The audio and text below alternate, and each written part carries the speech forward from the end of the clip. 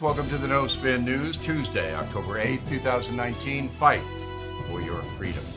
Adam Schiff is in trouble in the sense that the Washington Post, very liberal newspaper, has turned on him, called him a liar. Mr. Schiff, in an interview with a CBS correspondent,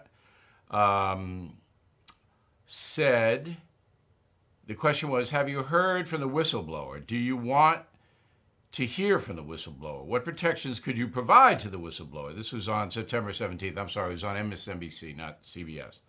So Schiff says, we have not spoken directly with the whistleblower. We would like to. Well, the Washington Post gave him 4 Pinocchios, the highest deceit level a paper puts out.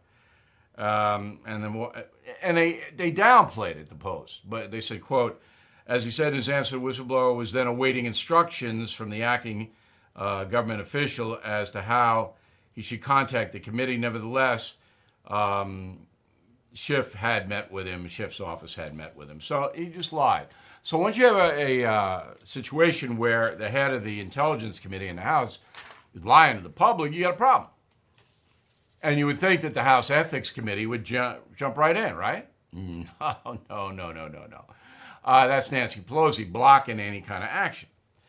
So just so you know how egregious and how bad this is, you have a situation where the Inspector General, Michael Atkinson, this is where the whistleblower was directed by Schiff.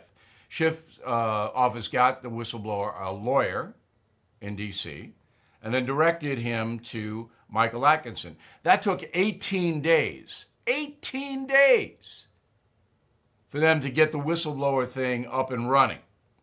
All right? July 25th is when the whistleblower came into Schiff's office. August 12th was when a complaint was filed. Now, Atkinson, the Inspector General of the Intelligence Committee, testified to House lawmakers, and he says, I don't know why it took 18 days. I don't know. Can't explain it. I can explain it. They had to write the complaint. They had to rehearse the complaint. They had to do all that other business. So if you think that this is a serious inquiry on impeachment, it is not. It is not. All right, now on the same topic, there's an ambassador, Gordon Sondland, all right, who came from Europe to testify in front of the Schiff committee. And was it the Schiff committee? It was in a trio of committees, 3 committees. All right, he's supposed to answer questions about Ukraine. And the president said, no, you're not going to answer the questions. So the president, and Sondland wanted to answer. And the president tweeted out this morning at 10 a.m., quote, I would love to send Ambassador Sondland, a really good man and great American, to testify, but unfortunately, he would be testifying before a totally compromised kangaroo court. Importantly, Ambassador Sondland's test, which few report, stated, quote, I believe you are correct about President Trump's intention. The president has been crystal clear, no quid pro quo of any kind. That says it all. So clearly the White House is setting up a fight.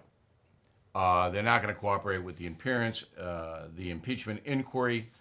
I don't know the nuts and bolts of it, but I know it's going to get nasty. It's going to be another Mueller thing every night. It's going to be something else. Press is going to convict Donald Trump. Congress is going to be diverted from what it should be doing. All of that's going to happen. This has just started now. All right, so the president in another controversy by withdrawing some troops from northern Syria. Mr. Trump doesn't want them there because there's a conflict between Turkey and the Kurds. And then there's an ISIS element floating around. So we've been over there, 1,000 troops, between 250 and 1,000 special forces. And they're basically, they put out fires. If something is going wrong, the U.S. troops come in and they stop it. So Turkey, they don't like the Kurds. Kurds want their own country. Turkey doesn't want to give it to them. This has been going on forever. So Erdogan is coming to the USA to talk to Trump. In the meantime, there are reports from Reuters that some Turkish planes bombed around the Kurdish area. This is just bad. President Trump's thinking is we shouldn't be involved with any of this. Problem is that the Kurds helped us in the Iraqi war. We do owe them. And they deserve to be protected by the United Nations, not by America. The United Nations should be protecting them from the Turks.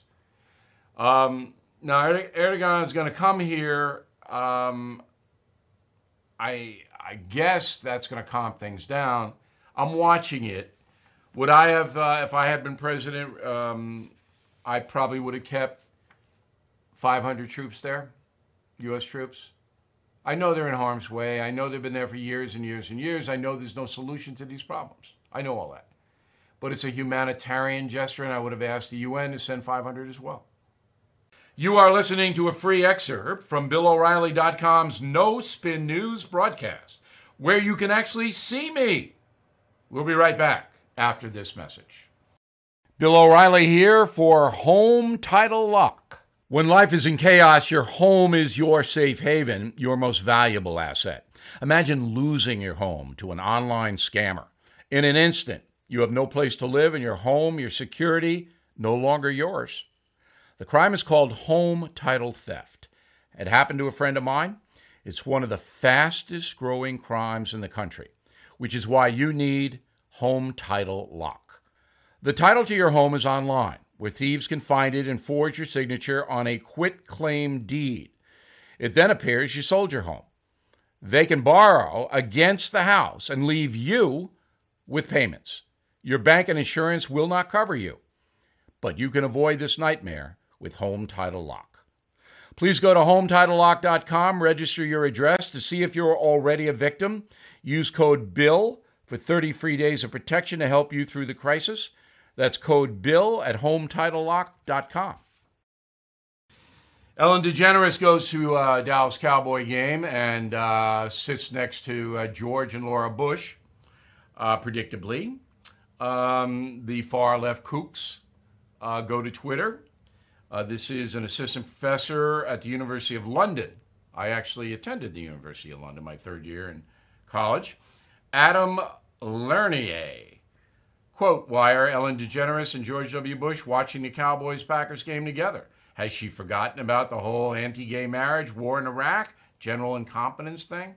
So this guy, no, you can't sit with him.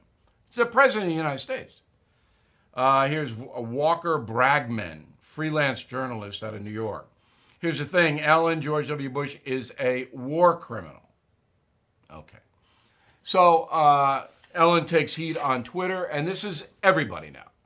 Any famous person associating with any Republican, boom, on Twitter, right? This is the way it is. This is fascism. All right, you're not allowed to talk or associate or anything like that with people we don't like. That's fascism. All right, so to her credit, and this show hasn't been on yet, I guess it's coming up in the next few days, but we have the tape. Here's what Ellen said. But just because I don't agree with someone on everything doesn't mean that I'm not going to be friends with them. When I say be kind to one another, I don't mean only the people that think the same way that you do. I mean be kind to everyone. Doesn't matter. All right, now I was on Ellen DeGeneres' program. She was very nice to me. We had a very good discussion. I like her. I don't care if she's liberal. It doesn't matter to me. I think she tries to be fair. You are listening to a free excerpt from BillO'Reilly.com's No Spin News broadcast, where you can actually see me. We'll be right back after this message. All right, final thought.